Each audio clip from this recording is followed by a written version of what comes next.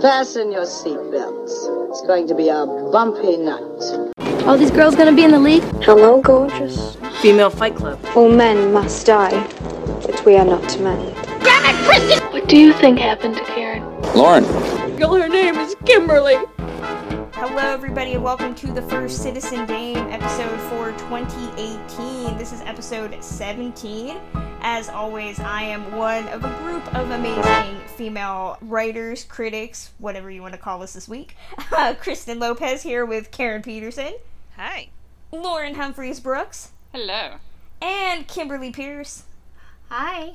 And I think we have a pretty nice little agenda. Not a lot happened positive this week, but we have some good stuff, some fun stuff for us. Let's start things off before we go into garbage people and some news. Let's start with a fun question. So if you were on Twitter over the last week, and I did ask this question on Twitter, and we did get a couple responses, which I'm gonna read, because everything I get sent on Twitter I will read on the podcast.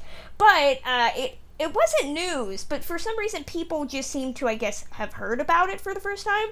But there was a story going around about how Eartha Kitt, back in the day, had a threesome with Paul Newman and James Dean.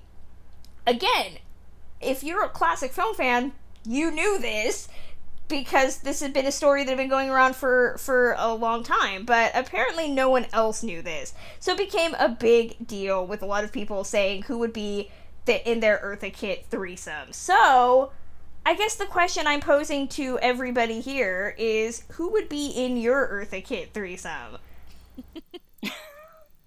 I'm going to start with Karen. No, just why make don't her you read uncomfortable. some of the reader responses? I'm trying to pull them up. Okay. So the one of our reader responses, this one actually came from @the_Ms_Introvert. She said Tessa Thompson and Rihanna would complete my dream threesome, even though I think Rihanna alone would be too much for me to handle. Seems like an appropriate response. Yeah. Tessa Thompson would be like, I have many a threesome, actually. And we got another one from @DW_Watches_Movies. He said Chris Pratt and Trevante Rhodes. Ooh. Get rid of the Pratt, and I think we got something there, okay? Because I Just find Trevante Rhodes. I find Chris Pratt to be like a lady boner killer. I'm assuming he'd also be a boner killer too, but that's just me. Well, it's really funny that you say that, because my answer would be any combination of the Chris's. Really? It's not Tom Cruise? I'm very I don't want to surprised. share that time with anybody else. I just want him to myself. I have two Chris's in my answer as well. Okay, Kimberly? I'd have to say Chris Pine and Chris Evans. Yeah, I can't fault that one there. Chris Evans does nothing for me, but I'd be like, he does you're here. so much for me. Oh, yeah. Lauren? All right, well, I've got two. One of them is sort of the fantasy classic Hollywood, or I guess, yes. post-classic Hollywood. Peak Peter O'Toole and Oliver Reed. Do you want to die after that? I don't care. That would be the best way to go out. Best you way. would just be oh like, my god. Pickled in vodka and probably missing a kidney, but you know you had fun. Okay. No, that would be the I just had the thought of an Errol Flynn three-way pop into my head too, involving Errol Flynn and somebody else. I was thinking Errol Flynn and Errol Flynn, like he is two men in one. Just Errol Flynn. Yeah, you don't really need... Okay, well, I guess I'll throw out the classic film since everybody else is, and then I'll do contemporary. If we're talking classic, I gotta go William Holden and Robert Mitchum. Yeah. Ooh. Yes. Yeah. The threesome where I'm not really sure which one to look at, because they're both incredibly hot. And then I disclosed this to my mother, and she said that A, I have a type, and B, I'm attempting suicide. Well, we already knew you have a type, Kristen. I have a type. Well, my mom was very shocked that Oscar Isaac was not involved in this. I was like, well, if you're gonna go out with a threesome, you might as well go out like again, I'm risking like death. and you guys should already know who this is. It's Armie Hammer and Justin Theroux. I'm shocked. Yeah, oh, wait, not no, I'm shocked. not. Shocked. Let's just say the logistics of that would be, like, horrifying for me, but I'm fairly confident, like, if I was, like, going to die, like, that would be the way to go. Gotta go out with a smile. Exactly. I do have a contemporary one, just because I can't, because both of mine are dead. My contemporary one is Cate Blanchett and Tom Hiddleston. Ooh. That'd be a whole lot of pretty. Yeah, it would. I would just be more, okay, I mean, Hiddleston does nothing for me, but I'd be like, Cate Blanchett, can you wear Carol fashions during the whole thing? Cause, See, yeah. yeah. Did you ever watch The Night Manager? No. Yeah. Oh, yeah. That question was for Kristen. You need to watch it, and then you might rethink your thoughts on Hiddleston. Tom Hiddleston. Yeah, The Night Manager is what changed my mind, actually. Like, that, I was suddenly like, oh, Tom Hiddleston. Mm-hmm. This is weird. You know what did it for me? Midnight in Paris. Him as F. Scott Fitzgerald Yes. was Yeah. Nope. rocked my little world. I I was love that movie. I was too entranced. I was too entranced during that movie by hitting my friend, being like, "Look, I've never been sexually attracted to Ernest Hemingway in my entire life, but I want to fuck this guy." And thank you, Corey Stoll. So true. Corey Stoll, yeah. Who will also be in that Ryan Gosling Goes to the Moon movie this year. So I am just like blush didn't hear that. for riches. Yeah, it's gonna be him and John Bernthal and Ryan Gosling. I'm assuming all playing jazz on the moon. I don't know, but I'm for it. I'm for it. So yeah, that is our wonderful introduction to the episode. So feel free. We will take further suggestions if you have any that you want to share with us. So let's go from happiness to the horrible dumpster fire that is masculinity in Hollywood. Where do we want to start? Well, we can start with some good news. Yes. Ish. Karen, direct us to some good news. There are cases that have been turned over. I'm trying to figure out how to word this. Some investigations have been turned over to the Los Angeles District Attorney in regards to Harvey Weinstein, which is sort of leaning toward good news. It doesn't necessarily mean it's going to lead to anything, but it means that there is sufficient evidence on the police investigation to take it further, and this does mean that potentially there will be actual criminal charges filed against Harvey Weinstein, which is fantastic news. Yeah. Yay. Because it further illustrates that these women are not crazy, that this really happened, and that there could actually possibly be consequences. So, Yay. Hurrah. Yay. And we should mention that over the last couple of days that a large group, I think they said 300 women in Hollywood, whether it's actresses, directors, company CEOs, have started an initiative called Time's Up that is going to have a bunch of different facets to it. It's going to start with a legal defense fund, which they already have 13 million in donations, to help less privileged women who are not Hollywood movers and shakers protect themselves from sexual misconduct. If they suffer any repercussions, there will be money available to them. Legislation to penalize companies that tolerate harassment and use non-disclosure agreements, gender parity at studios and talent agencies, and of course the whole red carpet, Golden Globes wearing black thing. But it's a really interesting movement that's got Shonda Rhimes is involved, Natalie Portman, Reese Witherspoon, Jessica Chastain. But what I'm really enjoying, and they said, this is kind of when I was writing about this, I said this needed to be the next step, which was taking this out of Hollywood and moving it into the people the women that face harassment every day in just society. So I'm all for this, and hopefully it's not just something that we're going to be talking about for a week and then people move on, that it actually enacts some real change. well, something that's cool here, I don't know if you guys have gotten any of this or if it's just being adjacent to Los Angeles, but I've gotten a couple of emails from companies I'm already on the list for that are like, hey, if you buy this special thing or for a limited time, all proceeds are going toward this initiative, and they're actually all joining in to raise money for this Time's Up initiative, the Legal Defense Fund. It's awesome. Yeah, it's good to see this moving outside of Hollywood and to actually reaching out to people that, and I think one of the focuses is on farm workers, people that, one, do not have a lot of money, and two, are subjected to this kind of harassment, consistently, and so that these very powerful Hollywood women who are turning around and going like, okay, we have to deal with it in our industry, but there are also people outside of our industry that need help, and where, they're addressed to I believe to the farm workers was Dear Sisters. And it was saying like, we're all in this together, we are all women, we are all dealing with this shit, and us as powerful women, we're going to help you.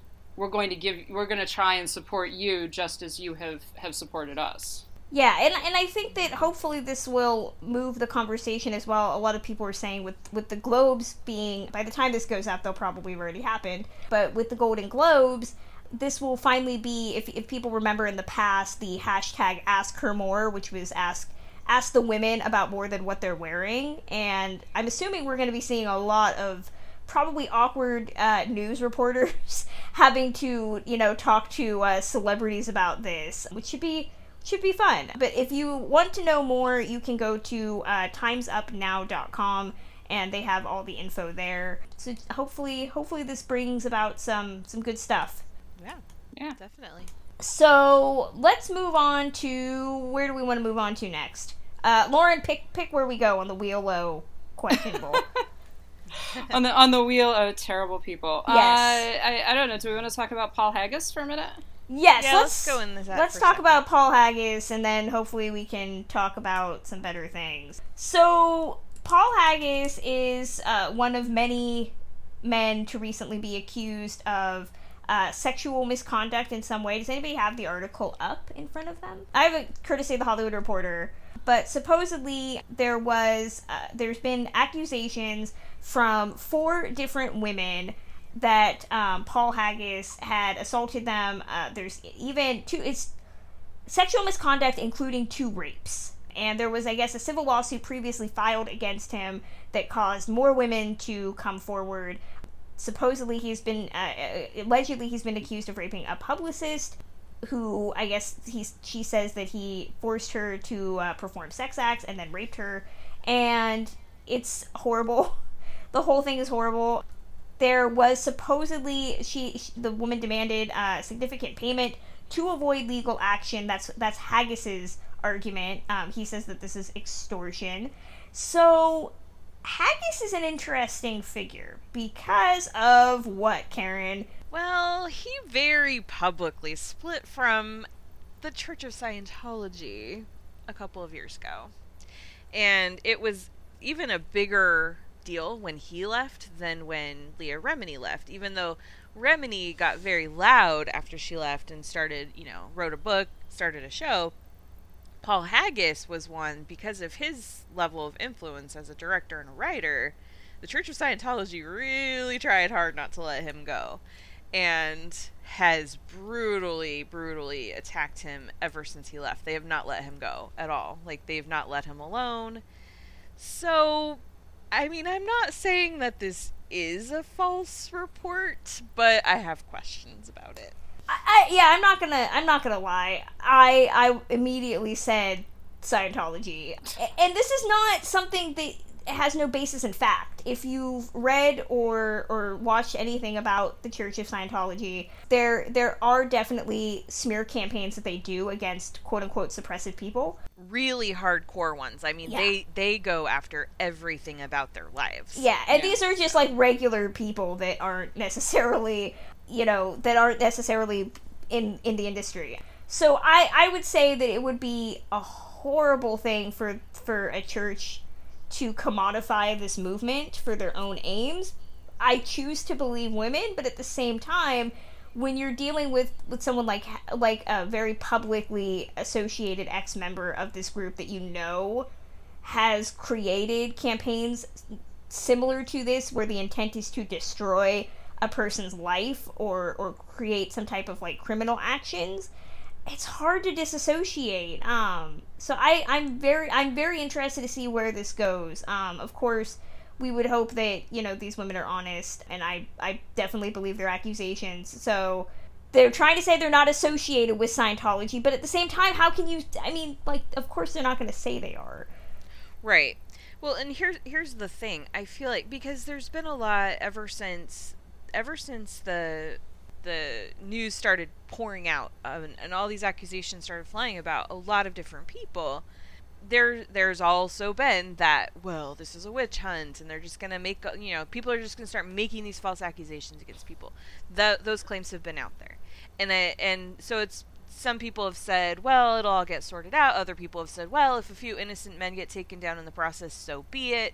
There's been this whole, like, how do we really properly handle this, and how do we know who's actually guilty and who's not, even though I'm pretty sure, like, most of them are guilty. And to me, I think that this case is what's really going to force people to really look at the facts and to say, okay, we have to be very careful in these accusations and make sure that we get to the bottom of it in every case, because we don't want innocent people to get wrapped up in this. But at the same time, we need to believe women when they come forward, otherwise they're not going to come forward. So it's a very tricky situation, but I think this is the one that's really going to make people stop and take a look at how they're handling these things. And if Paul Haggis really is guilty of this stuff, he needs to go away too, just like everybody else. So I'm not saying he didn't do it. I'm not saying he did. I don't know. It's questionable. But I think that this is what's going to really get people to stop and examine how they're going forward. So at least I hope so. Kimberly, Lauren? Yeah, it's a difficult one. That's hard. I think I'm like everybody else, that you want to, the default position should always be and should continue to be, we believe women. Yes. Yeah. One of the things that when the Paul Haggis stuff first began coming out, whatever that was, a couple of days ago, someone mentioned the story that I believe Thandie Newton told. Right. About, which is not in itself a sexual assault that Haggis committed, but the story that Thandie Newton told was that on the set of Crash. It was the set of Crash. Yeah, she. They were filming the scene. If you've seen Crash, it's the scene where Matt Dillon pulls her and Terrence Howard's character over. Yeah. And Matt Dillon was told that he was going to simulate a hand rape. She was not told that. All Paul Haggis asked her was, quote, "What underwear are you wearing today?" And that was it. So the look of shock and horror on her face is legit. This and it's that shit really annoys me when it happens. It's so disgusting when it happens. If anybody remembers, I think it was Bertolucci, when he filmed the rape scene in Last Tango in Paris, did not tell the actress that he was going to do that, and that more than anything really leads me to question whether these to say, you know what, maybe this is true. Because when you're a director in a position of power, you are beholden to your cast to make them comfortable. And if you're going to single out the females and be like, I want to see, like, it doesn't become about acting at that point. Like, I just want to see, like, the look of horror on her face. Going back to, like, Hitchcock and filming Marnie, it's just that shit just makes me think, like, okay, well, yeah, Haggis is a scumbag. Yeah, exactly. It becomes that he obviously, if... and again, it's one of those, is this story true? How much are we going to accept it? I don't see any reason not to say that this story is true. And so that is where the question mark begins to come in. That you're just like, okay, well, he's obviously okay with doing that kind of thing. Mm-hmm. So it doesn't say that these accusations are true, false, whatever, but it does lend credence to them, I think, more than that. The problem with all of this is that we do have to have a default position of believing women when they come forward. 4 women have come forward. Right. 4 women have come forward saying that this is something that happened with them. Now, could this be a Scientology conspiracy? Yeah, it's really, everything that I've ever read about the Church of Scientology is crazy, and Haggis was a major player, particularly in the Going Clear stuff, in all of that discussion. And so it does begin to raise question marks, but at the same time, we can't say, okay, well, we're going to put him in one category, but we're going to put Weinstein and everybody else in another category. We have to put them all into the same category, and then if false accusations do turn up, again, false accusations are a minuscule number in rape cases. So we have to be very, very careful about saying, well, this is a conspiracy against Haggis personally. Here. Yeah, here. Yeah, tough. and I don't want to sound like I was defending Haggis. No, and saying no. it's all No, not no. true. Yeah, Because I agree with you, Lauren. I think that our default has to be to believe women and to investigate it, thoroughly. But we shouldn't start off attacking the women, and that's that's my thing here. Like, it's very possible it's true. I would say it's very likely that it's true, but at the same time, if anyone's got false accusations against him or has someone with a reason to, it's probably Paul Haggis, and it has nothing to do with women. This isn't about, like, in his situation, if it's not true, it's not about women coming up with a reason or going after money or anything like that. It's about the church trying to destroy people. Yeah. So. Yeah, absolutely. Okay, well, note to directors, tell people before you do stupid shit on your set, okay? Stop with this whole, I want to create art, so I need to make women incredibly uncomfortable. Yeah, again. that's not art. Do it to the men. Do it to the men, okay? How about that? Let's make everyone incredibly uncomfortable. Yes, make everybody incredibly uncomfortable. Be like David O. Russell and just piss everybody off, okay? There's another garbage person That's- we could talk about. But speaking of people I'm still shocked have not, fallen from epic heights, how is David O. Russell still doing anything? We have video. We have audio. We know he's a horrible human being. I mean, sweet Jesus, what is going on? I mean, maybe he's just been very open with his horribleness, and nobody's surprised at all. Yeah. God. Ugh, remind me, one of numerous reasons I despise him. Should we talk about the Woody Allen diary? Oh, God. Oh, okay, yes. Speaking of horrible people that we've known for fucking decades are disgusting human beings. So, who has that up? Sorry, I didn't. I just thought of it just now, so. Thank you for bringing that up. Diaries. Woody Allen Diaries sounds like the most boring book ever. Right? Okay, so it was in the New York Times, I think. Hold on. Well, I think it's Washington Post. It's Washington Post. Oh, was it the Washington Post? Oh, okay. Dang it, sorry. Hold on, I have it. So I should have been prepared for I know. that. I try to forget Woody Allen exists sometimes. Okay, so we're now in that subsection of garbage people where we talk about Woody Allen.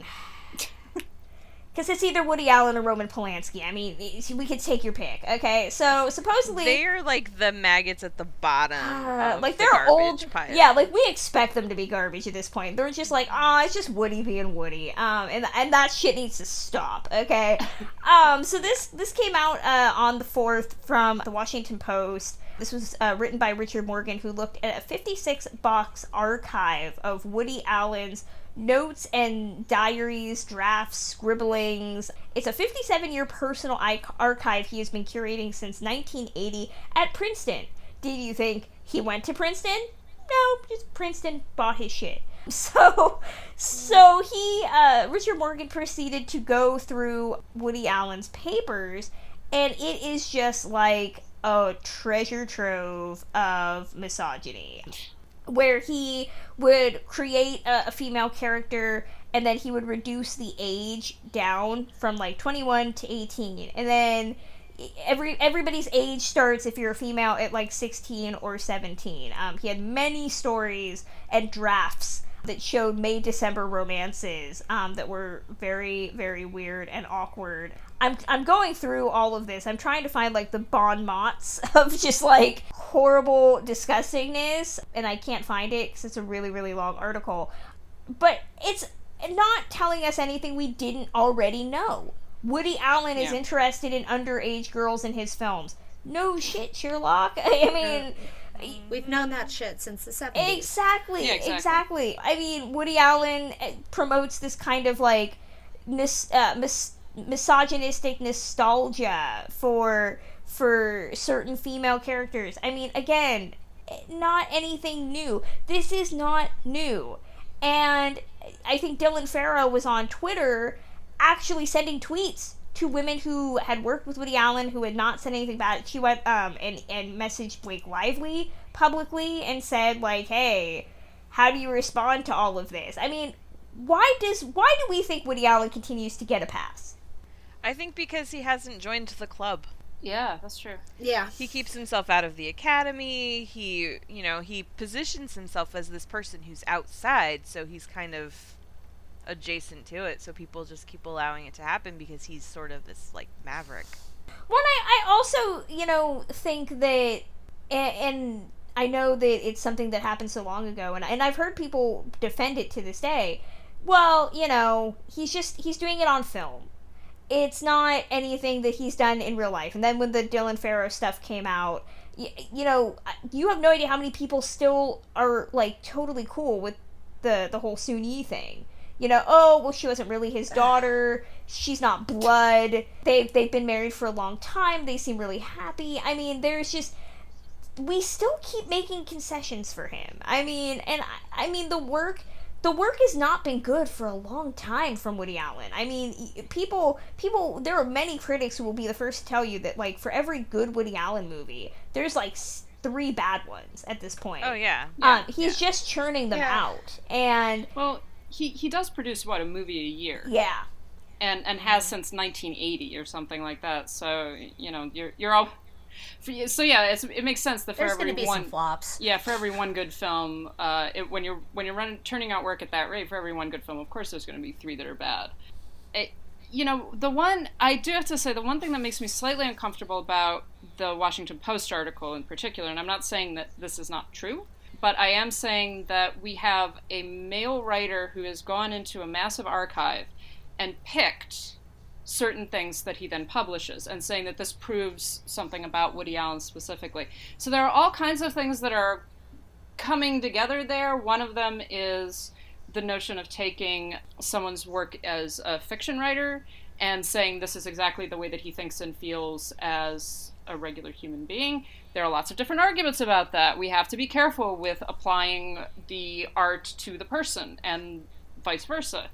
The second thing is that this is a massive archive, and I said this on Twitter. I want to read some of this, the actual material, versus the material that someone has taken and then formed into an article, and see what my own personal reaction is and what other people's reaction are. I would like to see a multitude of articles, actually, about these archives and people that are going into it, and see what other reactions we're getting. Right now we have one guy's reaction in a very long and obviously very well-researched article that makes a particular argument. So it's one of those that, as a film scholar, I'm a little uncomfortable with what is being done and what this is being treated as proof of something about Woody Allen. True or false? I think there's plenty of other proof in Woody Allen's personal life that we can use about his issues with underage women and things like that. I'm not certain whether we need to start picking out stuff from his archive and then applying it.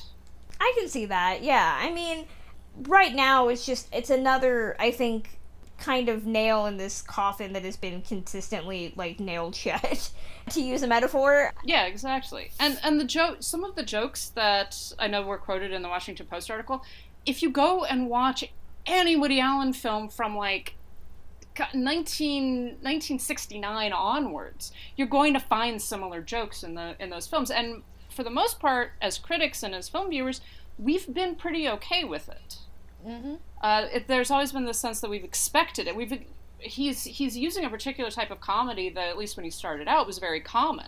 The whole jokes about, something like being an 80-year-old man in a room with 2 strippers, things like that. Those are very common kind of 1960s, 1970s jokes that don't play in 2017 anymore.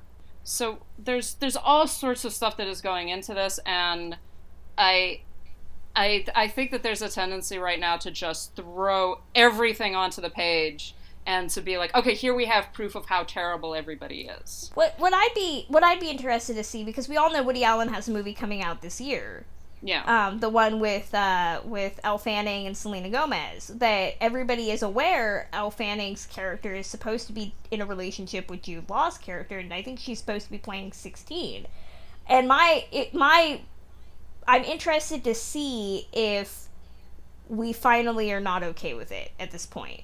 With the whole movement that we're seeing people, you know, the only way that Hollywood reacts is with the wallet, right? So if this movie makes no money, and we already know Wonder Wheel made no money, you know, is that finally going to be enough? If the return on investment is not going to be what Amazon or whoever bought this expects, is that finally going to do something? Yeah.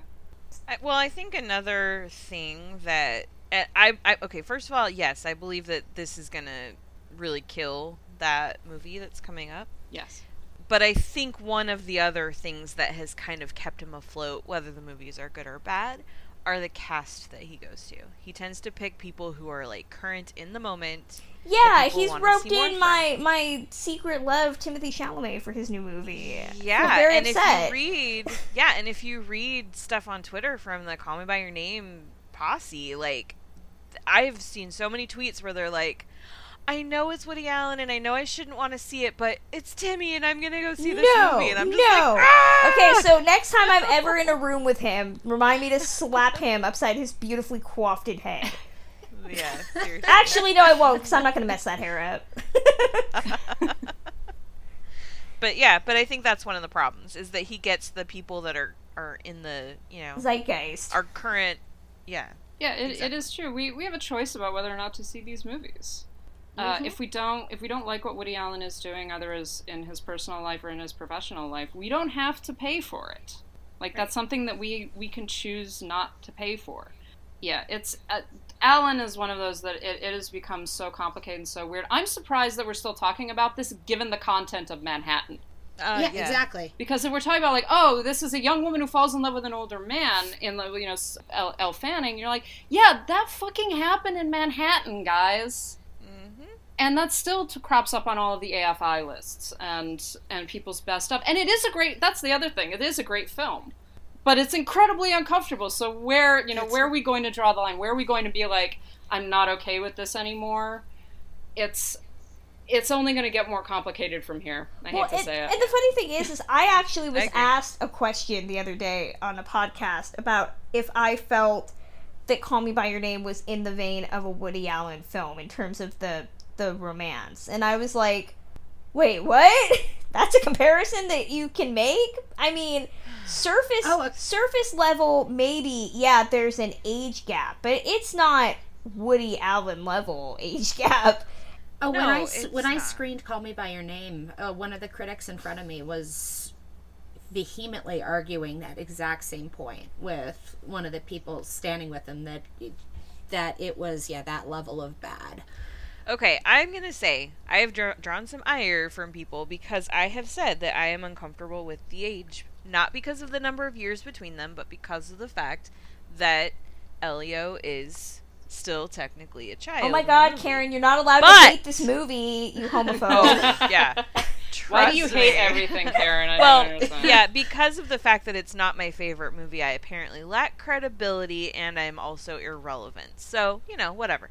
That's fine. So everything I say on this entire podcast, you can just ignore, apparently. So, but my point is, though, even though I have expressed that I'm uncomfortable with it, it definitely does not rise to Woody Allen levels, even kind of. Like, it's just one little thing, and honestly, it doesn't destroy the movie or anything like that. It's just one thing that I am uncomfortable with, and that's based on personal experiences from my life. So, yeah, to compare that to Woody Allen and to the themes in Woody Allen's films is ridiculous.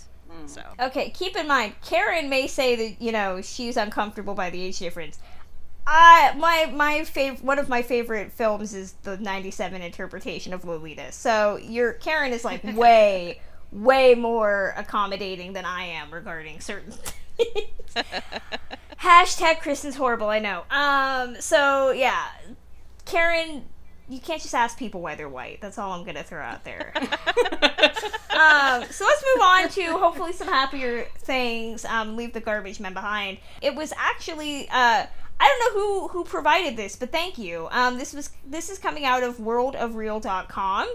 Who wants to lay claim for this one? I actually threw that one on there. I saw it on a number of other sources. That was just the one I happened to have in my hand at the time while I was including posting. my box office report on Word Circuit, just saying. Ooh, okay. Well, either way, it's actually saying that the top 3 films at the box office last year in 2017 was the first time that 3 female-led films had anchored the box office since 1958. Yeah, That's truly stunning. Yeah, the highest grossing hasn't happened since then. The highest grossing films of 2017 was Star Wars: The Last Jedi, Beauty and the Beast, the live action remake, and Wonder Woman. And the last time we saw high grossing movies with all female cast was 1958 when it was South Pacific, Auntie Mame, and Cat on a Hot Tin Roof. So, yay!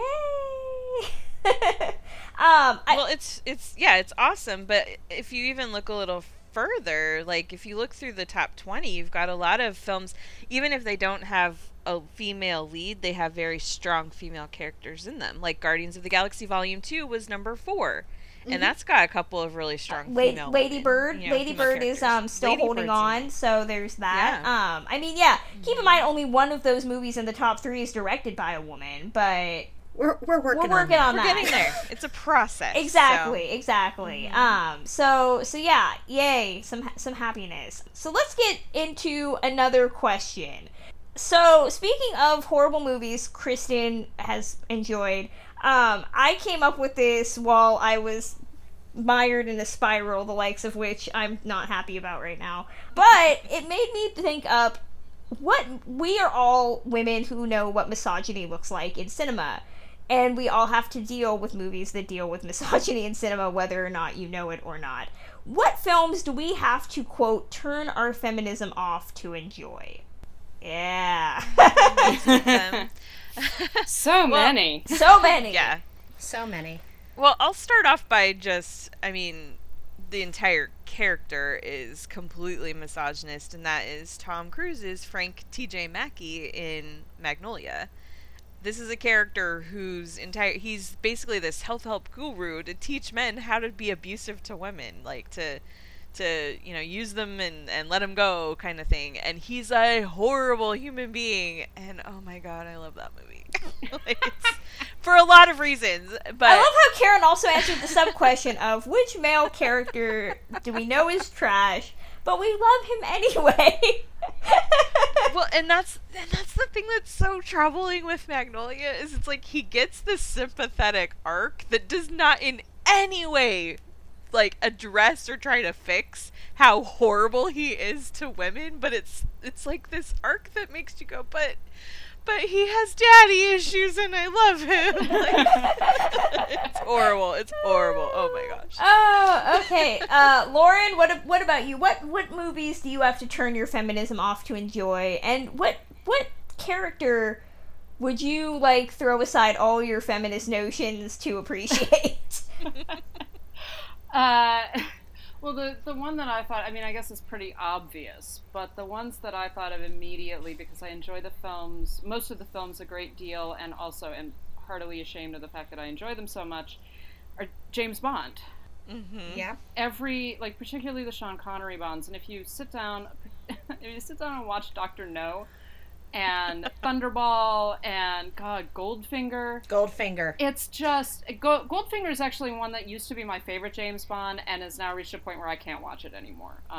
Because how about the gem Octopussy? Oh God. Well, by the time you get into Roger Moore, it's just like I don't even find him attractive as Bond to begin with. I do find Sean Connery attractive as Bond. Yeah. But even the Pierce Brosnan Bonds have massive problems. Like I cannot name a single era of Bond where I'm like, oh, this is okay. I could totally be feminist and watch this at the same time. Yeah. It's just, it doesn't work. And I will say, Goldfinger, yes, boys, he does rape pussy galore. I'm sorry. I know that you don't want to hear that. You want to hear that, no, she's totally consenting. No, he wrestles her to the ground, and he rapes the lesbian out of her. That's what happens in that movie. It's not as bad as the book, but it's still pretty bad. So, but at the same time, the Bond films are have brilliant aesthetics. They can be loads of fun. Sean Connery really is a great James Bond, and they're iconic. And, like, if Thunderball comes on TV, I will watch the crap out of that movie. But I can't be a feminist at the same time. It's impossible. Kimberly, what about you? Well, this one is embarrassing to admit. I know I've taken heat for admitting to liking this in many a film class. Ocean's 11, the 1960, and pretty much anything with Frank Sinatra. I am a complete sucker for him, and I had a huge Rat Pack phase in probably high school. But yeah, and I was one of the few people who, when the Clooney, Brad Pitt, Ocean's 11 came through, it was like, oh my God, why are you touching my favorite film? Don't remake that.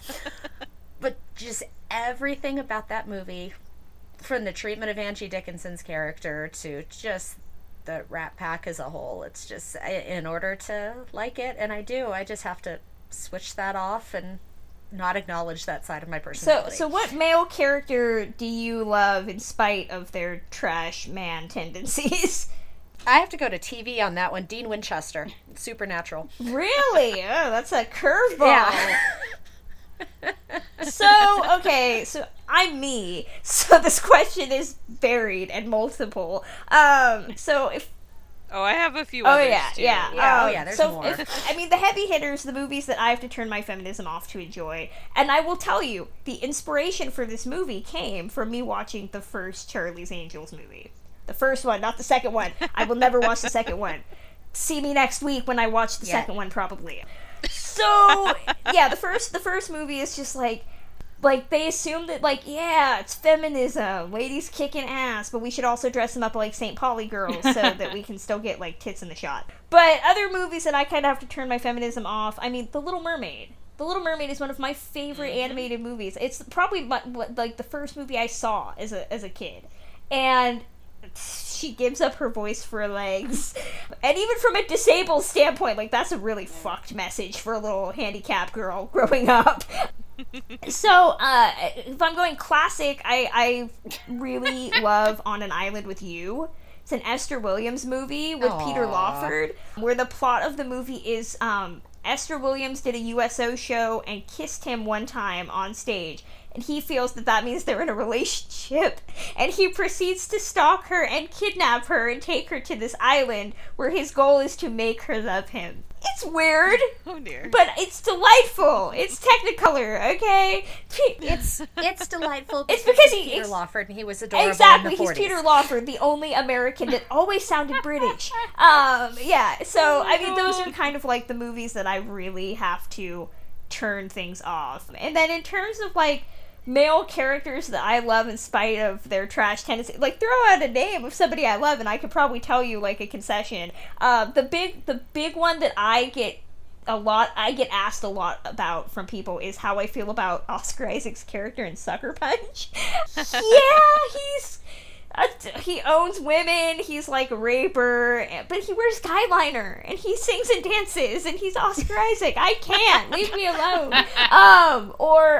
Again, to throw Lolita in there, like Jeremy Irons' interpretation of Humbert. It's terrible. He's a child molester. But the movie's so gauzy, and it's filmed like a 40s movie, and Jeremy Irons is just so bumbling. I am a horrid human being, but I own all these things, and I watch them fervently, so yeah, please someone send me a list of movies that are worse so that I can feel better.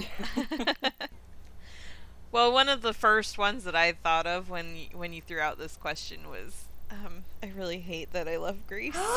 Yeah, same here. I love Grease. I love Grease so much, and well, I mean, we all know that it was only because Danny and Kinnicky couldn't get together at the end. Yeah, that was really the relationship there that was the big deal. And I mean, that's the thing. And some a guy was telling me this, a male critic was like, if I had to turn off my brain for every movie that wasn't feminist or wasn't racist, I wouldn't be able to enjoy movies. And my argument is that's stupid. And I'll let you all guess who this person was. It's somebody we all know. But my issue was I was like, yeah, welcome to being a woman or a person of color who wants to enjoy films. Like, this is what we have to do to enjoy them. And by acknowledging that they are flawed, we can hopefully make them better. Yeah, exactly. But that's the thing in so much of this, that there's this tendency of men to come out and say, like, well, if I'm too feminist, then I can't enjoy movies. It's like, I can enjoy James Bond and still be like, and still criticize it and still say, you know what, this is reactionary even for the 1960s. And, you can write, I've written articles and papers about movies that I really love. Yep. That at the same time, I'm like, yeah, this is terrible. One of my favorite films is Psycho. Like, and that has all kinds of complicated shit going on in it. But some of it good, some of it, horrific. You can talk about all of the issues that we can have with Hitchcock in his individual films. But that doesn't mean that I stop liking those films or that those films don't mean something to me. This whole notion that, we have to be so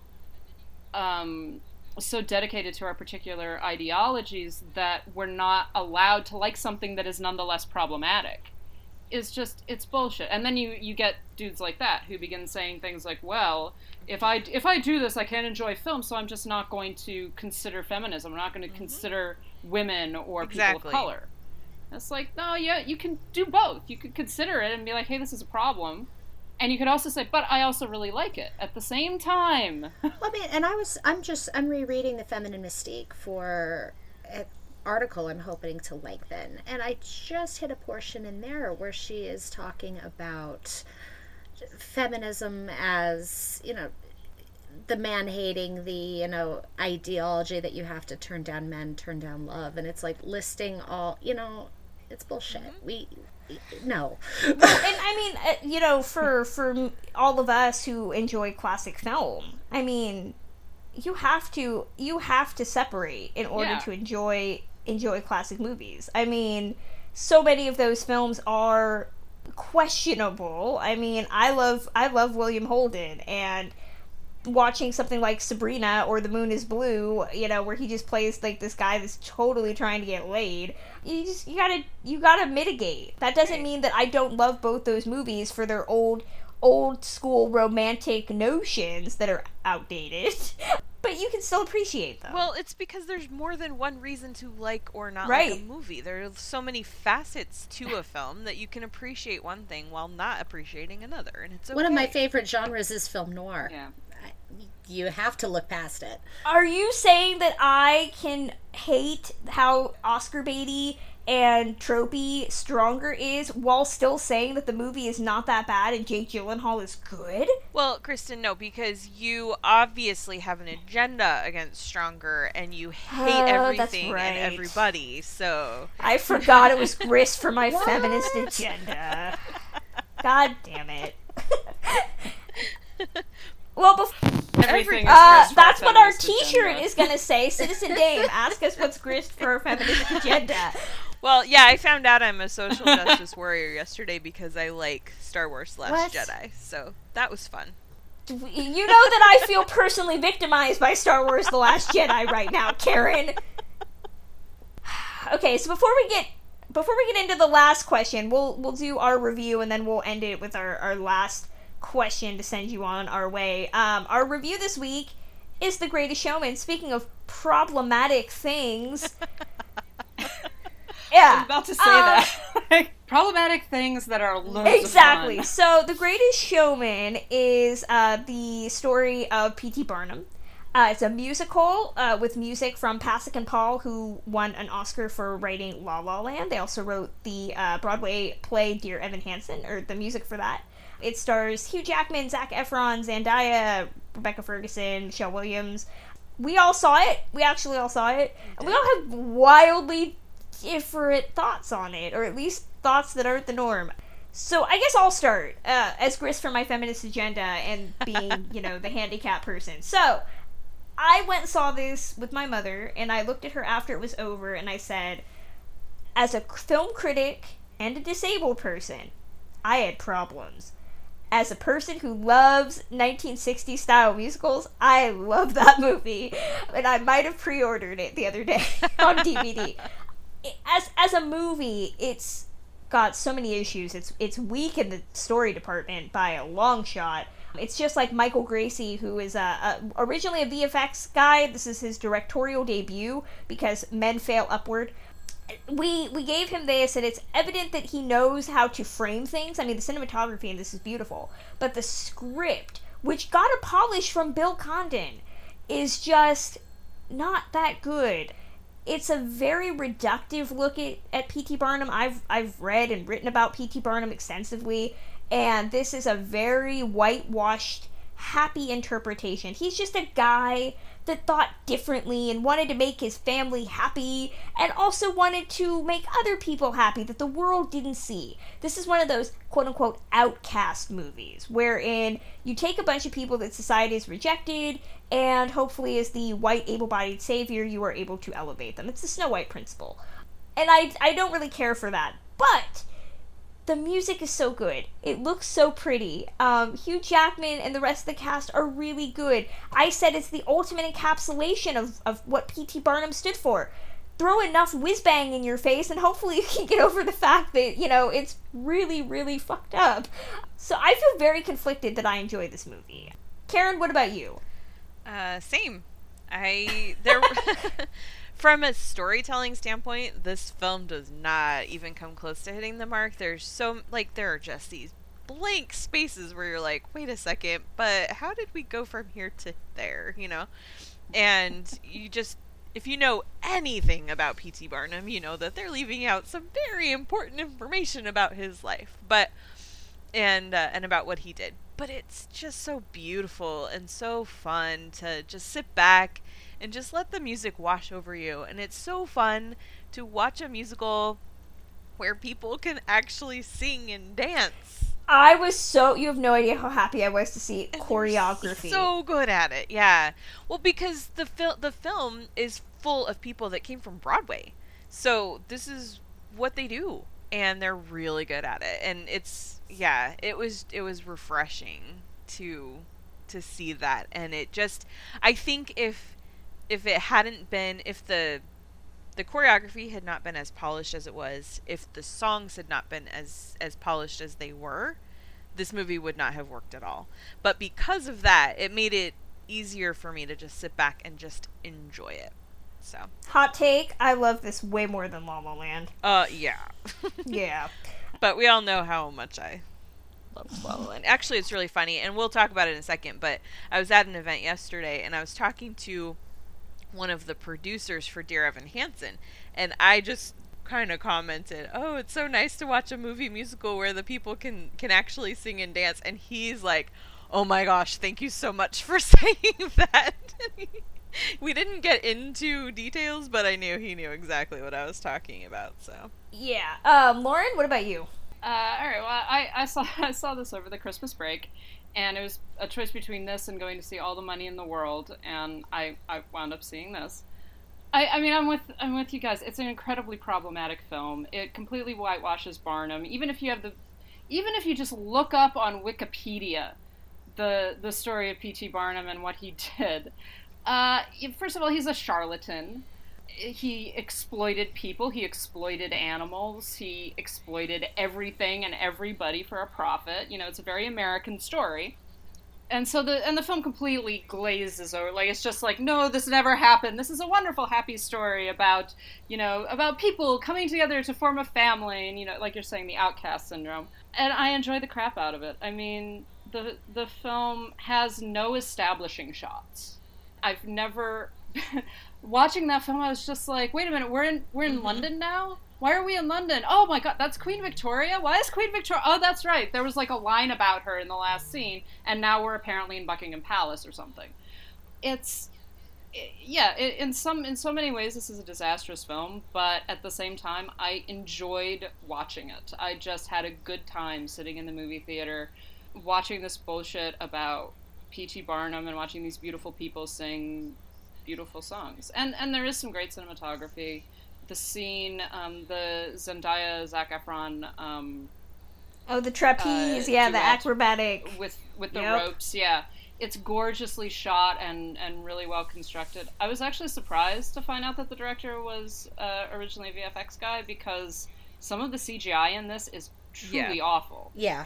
I'd agree. The CGI animals just look ridiculous. Well, he couldn't run everything, Lauren. But it's, I enjoyed it a great deal. I kind of am ashamed of that fact, but... Yep, this is one of those movies where you just feel shame, which is a great segue into our last question, but we're not there yet. Yeah, Kimberly, and after Kim talks, Thank you. I want to throw out a couple we're of fun gonna talk things more, but yesterday. I wasn't done. I was just saying that I thought that was a really great way to sum it up. So, Yeah. But Kimberly, share your thoughts on the movie. So I have now seen it twice, and Good for you, Kimberly. You went twice. I love it. I saw it once as as critic me, and then I saw it once to pay for it and give them my money. And like everybody else, I loved it in spite of myself. Watching it, it's shame is the best word for it. I couldn't help watching it, just all the problematic aspects of it, which everybody has discussed, and I couldn't help but love it. It's like everybody said, it's so pretty and the music is so fun. Because I saw Hugh Jackman in Boy from Oz. It was a high school trip. I made it out there and saw him on stage in that, and I've liked Hugh Jackman back since his musical theater days. And Les Miserables, which had its own issues notwithstanding, it's so good to see him return to musicals, and it's just a return to form for him because he is so good in that, and he has so much talent that he never gets to show in that, and he is so great, and I loved it. I loved his performance in that. I was really surprised and really a little embarrassed how much I like Zac Efron in the film too. He's charming as fuck. Right? He is. And I have never liked him, ever. I mean, because I was a few years past High School Musical, so I'm not in that peer group at all. Mm-hmm. So he's just been that really annoying guy with the kind of nice abs, and I think I called them the brotastic comedies in my review, and it was like, oh my God, look at you. You're so charming, and you can sing, and you can dance. It was like, where did that come from? He was dancing in pants that were 3 sizes too small. That's all I I'm kept not saying. complaining. I'm just saying. I was like, I don't know about this, Efron. Embrace it. The number with him and Zendaya was just amazing. That was one of the most beautiful things I've seen in a long time, and I still listen to that on repeat on the soundtrack. I think it's important to point out, I mean, one of the big things that Lauren brought up and that I think we all noticed is the story's a bit weak. So, like, my big takeaway was apparently one day he's, like, hanging out with Rebecca Ferguson's character, who's Jenny Lind, the opera singer, and then, like, all of a sudden she's like, oh, we're gonna date, right? He's like, what? No! And she gets all, like, mad. It's like, wait, when did that all happen? Mm-hmm. Were they in a relationship that I didn't know about? But, I mean, how did you guys mitigate, and maybe it was just something I noticed, the film's message, quote unquote? Because, like, the whole intent, Barnum's intent at least in this movie, is that he sees the value in these oddities. Oddities at the time, that's the term they use. And we don't ever say it's monetary value. But even though Barnum did buy people, it's the concept that, like, he sees that these people have something to offer, that they are people. But at the same time, like, everybody's really still, like, aesthetically pleasing. If you look at actual, like, freak shows from the early 1900s, I mean, those people were highly, it wasn't just guys with tattoos or an albino here and there or a bearded woman. It was, like, microcephalics. And if you watch 1932's Freaks, it's a really great example. I mean, I expected them to go with this stuff. I did not expect them to show what, like, actually non-aesthetically pleasing, oddities. But for somebody who doesn't notice that, I mean, how did you guys deal with the film's message and all that? I just kept reminding myself that this is a PG movie, and True. this is, I mean, the target audience for this is families. And so I just went into it with that in my mind, and like they want this to be a musical that's a big spectacle that families can enjoy together, which we actually don't on Christmas. Yeah, that we really don't get a lot of anymore. It's something that used to be very common back in the 50s, 60s, and it's something that has kind of fallen by the wayside. So that's how I went into it, with that attitude. So I'm the same. I kind of felt like it was. I drew the conclusion in my review. To me, it felt like a 1950s MGM glitzy, glossy musical. This is for families on Christmas. It's not out there to be challenging, and it's not out there to ask questions, and that was kind of, where I came at it from. Yeah, I agree with that. Actually, I had the same thought when I was seeing the film, that this feels like it's a 1950s, early 60s spectacle, and that's the way they treat it. At the same time, it is an odd subject matter, because you can even make a 1950s style musical about the circus without having it be specifically about P.T. Barnum and having to deal with all of these uncomfortable things. And what happens is they kind of just gloss over it. Yeah. It's just like we're just going to breeze right on past this and try not to pay too much attention to the seriously problematic aspects of all of this. And like you're saying, Kristen, these, even the, and big quotation marks around this, the people in the, quote, freak show are not freak show people. They are very, not early, or whatever, 19th century, early 20th century, with the people that were actually treated as exhibits. They are very attractive. They're very, well-muscled. They're very, Disney-fied versions. Yeah, one of them looks like a Tim Burton character. I mean... Yeah, it's very much in that vein. I would love to actually see a film that treats a P.T. Barnum not as this hero, but as this, exploiter of everybody, pretty much. When they're doing the big "This Is Me" number, which I kept laughing, because I was like, this movie has a real problem, and I will say, as much as I enjoyed it has a real problem with intent of music to intent of character. So, the This Is Me song is this, supposed to be this rallying cry about how, I accept myself for who I am. And it comes as a result of them, the oddities being berated by these just, civilians that perpetually sit outside, not unlike the weirdos in Suburbicon who just stand outside and are there to make fun of them and scream about them. By the way, racism doesn't seem to exist in this world either. It's just hinted at a little bit, but it doesn't seem. England. It's not America. America's the only racist countries.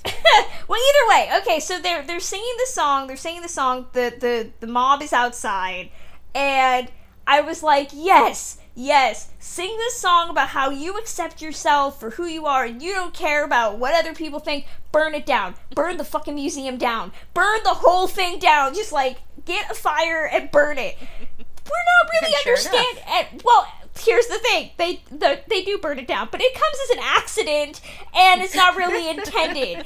And I was also we're really missing the point here, because you should be burning it down because you're being exploited by a man who just slammed a door in your face and told you weren't cool enough to hang out with able-bodied white people.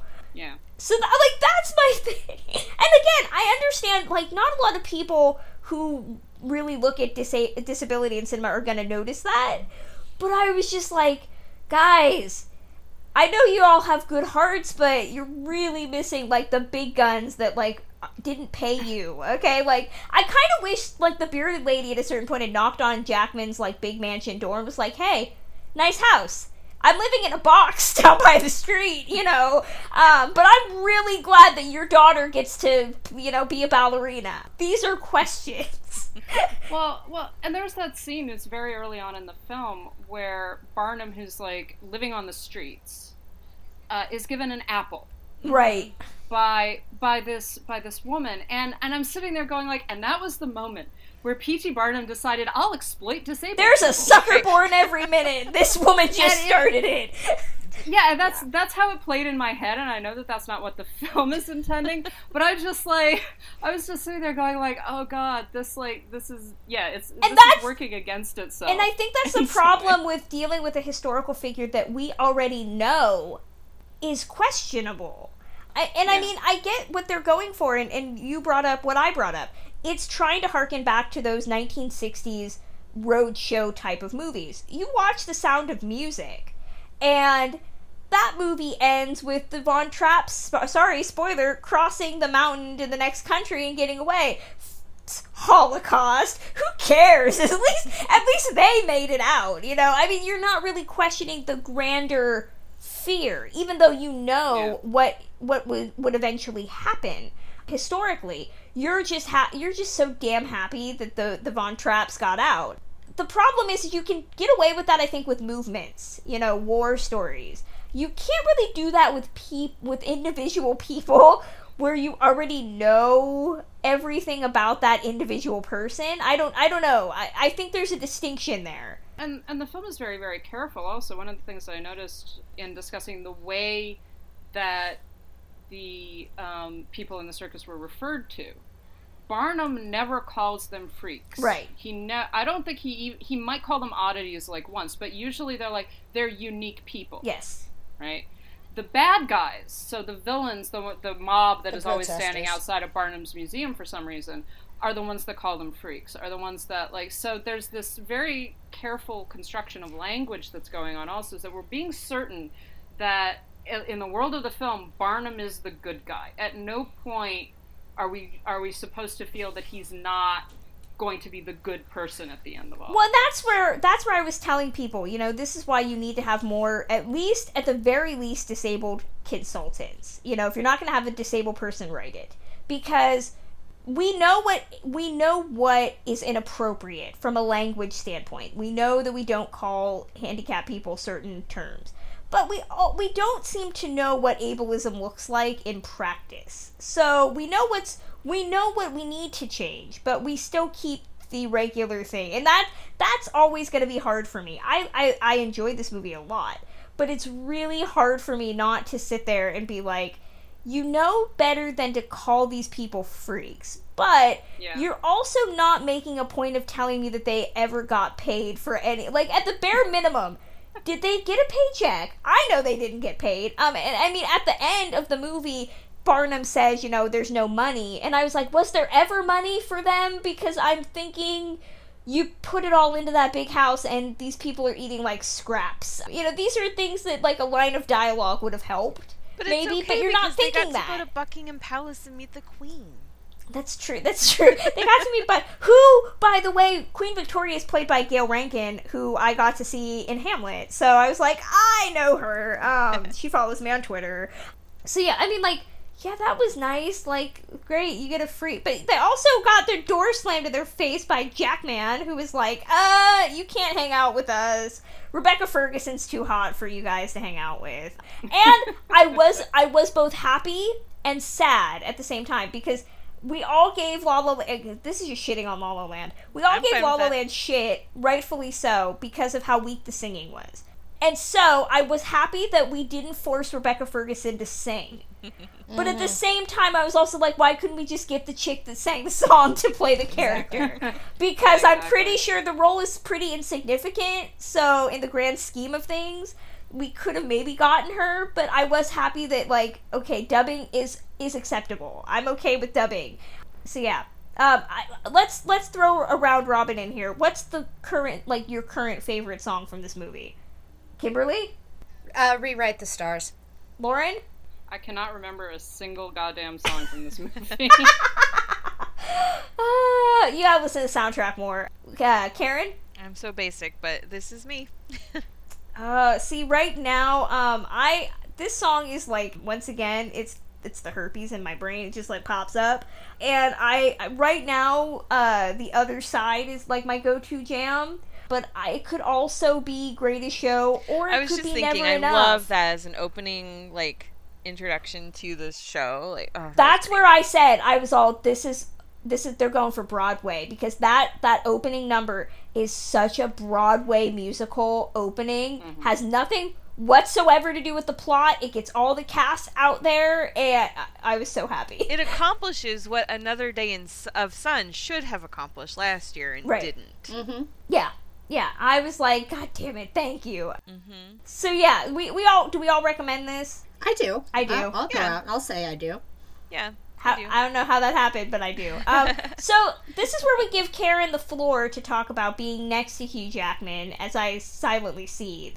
Hugh Jackman and I touched each other yesterday, which is not actually as creepy as it sounds, but, that happened. It's okay. You have no idea how many people I mentioned Oscar Isaac touched me, okay? With no context. So here's the event. I was invited to, I thought it was like a press event, but apparently it was not, and I was one of the only press people that was there, I guess. But it was basically they're campaigning to get a couple of songs in for Oscars for original song. And as Kristen previously mentioned, Pasek and Paul, who wrote the Oscar-winning song City of Stars last year, they are in the mix this year they wrote 3 of the songs for The Greatest Showman. And so this event was for them, and unfortunately Justin Paul was stuck in New York sitting on a runway, so he wasn't able to get there. But it was Benj Pasek, who is just the cutest, sweetest little thing. Oh, well, I say that. He's 32 years old. He's an adult. Even though he's much younger than me, he's still an adult, and I need to remember that. But he's just a doll. He's so sweet. And so Hugh Jackman was there as well to help promote this. And so basically, it was this not very big room at the Soho House, which is this club in Hollywood.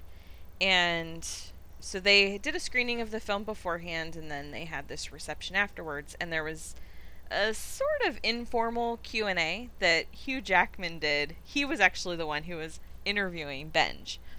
And it was really delightful. The first question he asks was, "So Benj, when you found out that you were going to get to do the music for this film, how nervous were you to meet me?" And it was so cute, because then Benj is like, "Well, I was terrified." And he was like, no, don't tell them that. That's ridiculous. So they were just so cute and so funny together. And so then afterwards, they, so they're trying to kind of whisk Hugh out, because I think he had to get to another event. And when I knew I was going to this thing, there were a few of us on Twitter, someone just randomly had joked, did Hugh Jackman ever see The Reader? Because when he hosted the Oscars, the year that The Reader was, the year that Kate Winslet won for The Reader, in his opening song and dance number, he makes this whole thing, "I didn't see The Reader. I was gonna see The Reader, but there wasn't time." And so I just randomly joked around. I was like, "Oh, well, should I ask him tomorrow?" And then someone said, "Oh, yes, please do." So I was like, okay. And I just thought, well, this will just be a funny little foot in the door to start a conversation. So he has a few minutes to talk to people, and the PR guy that had gotten me there, he was standing right by, and I was just like, "Are you trying to get him out right away?" And he's like, "Yeah, but I'll make sure that you get to say hi to him first." I'm like, "Okay, thanks." So he kind of directs Hugh over toward me, and my mom was there with me, and so he kind of directs him over to us, and he's just like, "Hi," and we're like, "Oh, hi, congratulations." And I was just joking, and I'm like, "I have a burning question for you." And right then, someone else had snagged his attention and was trying to talk to him, and he goes, hold on, we've got a burning question here." And then I was like, ah, shit. Now it's gonna seem like this big deal when I'm just trying to make a joke. So then I go, but now I'm committed, right? So I have to ask him. So I was just like, "Did you ever see The Reader?" And he just laughed, and he goes, "Yeah, that was just a joke for the show. Of course I saw it. I saw it before the Oscars." And I was like, ah! And I was just like, damn it, but at least I remembered. But he was just so sweet. Oh my gosh, you guys, he is so tall.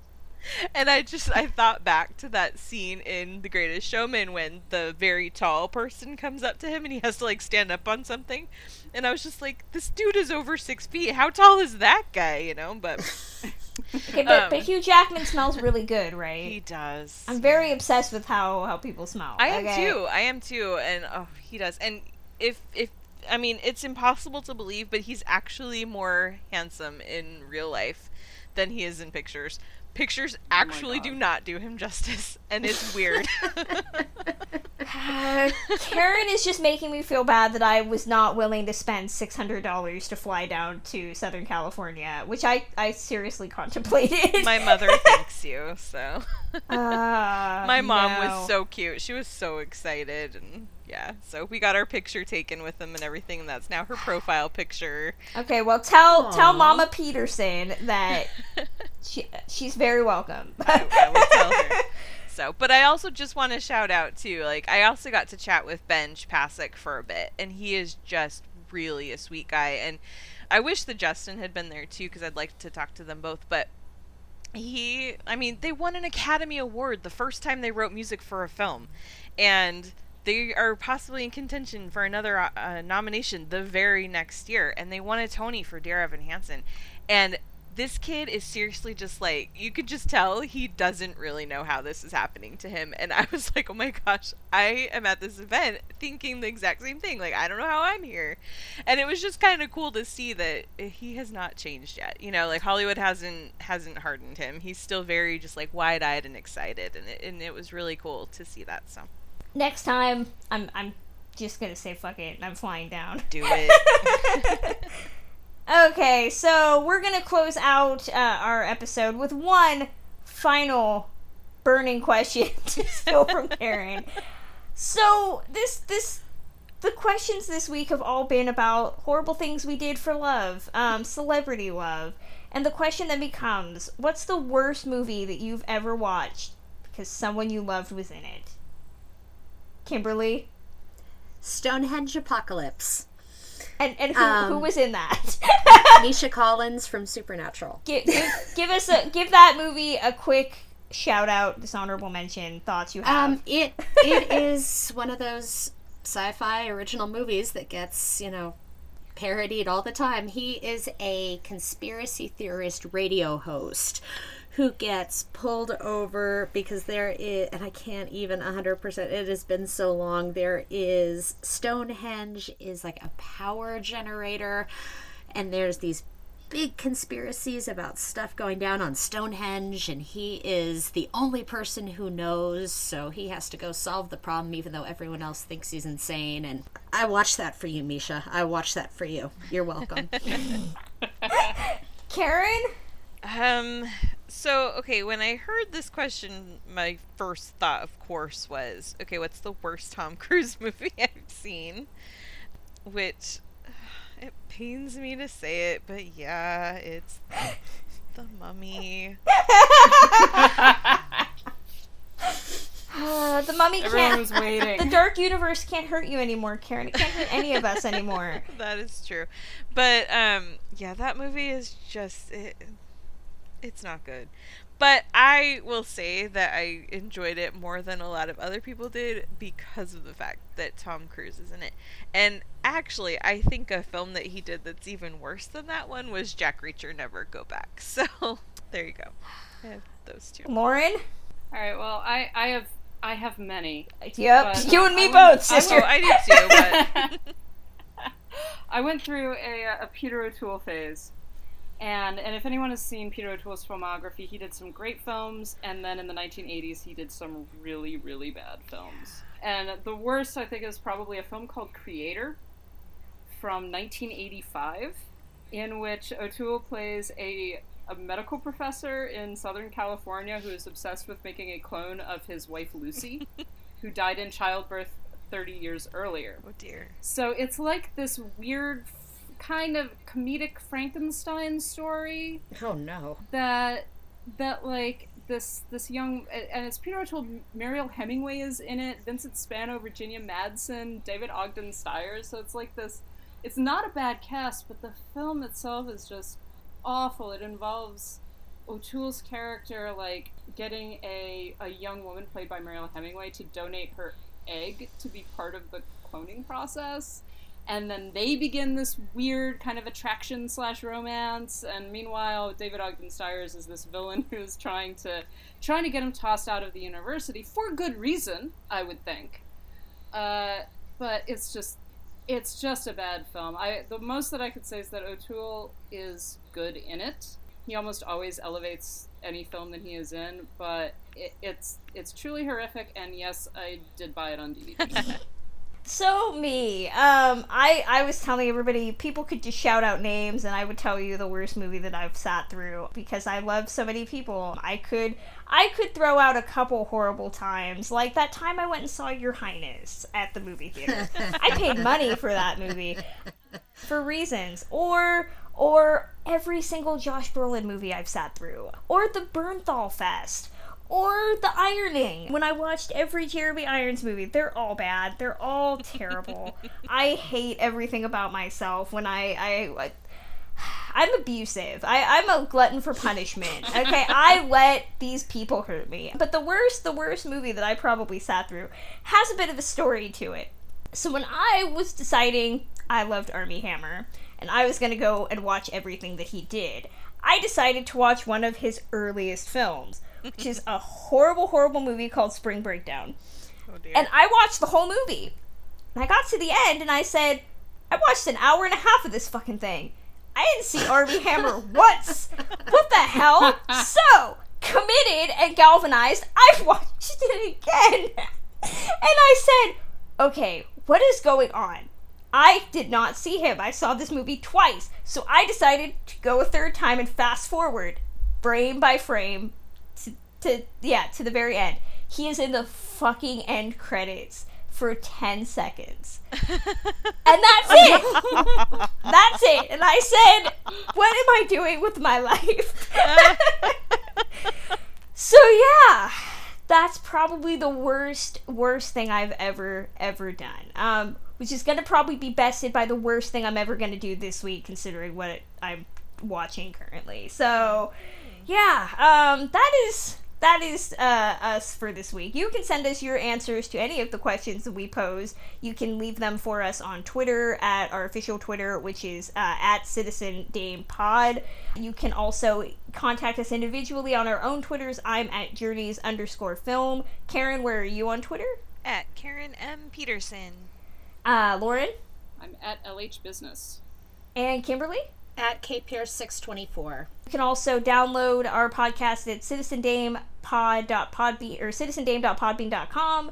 You can also check us out on iTunes. If you are, please leave a rating and review. Thank you to the people that have finally gotten us a rating. We are a 5-star podcast. Woo! And we also have another review. I don't have it up, but I will read it on the next episode. So thank you to who sent that. We also have something really fun in the works that we are going to be putting out, hopefully by the time the next episode comes out, that will be the next step for us. So yeah, we'll talk more when we actually have it finished. So yeah, anything else? Any other parting things we need to throw out there? I think we're good. I think we're good. As always, we are the Citizen Dames, Kristen, Karen, Lauren, and Kimberly, and we'll see you next week. Bye.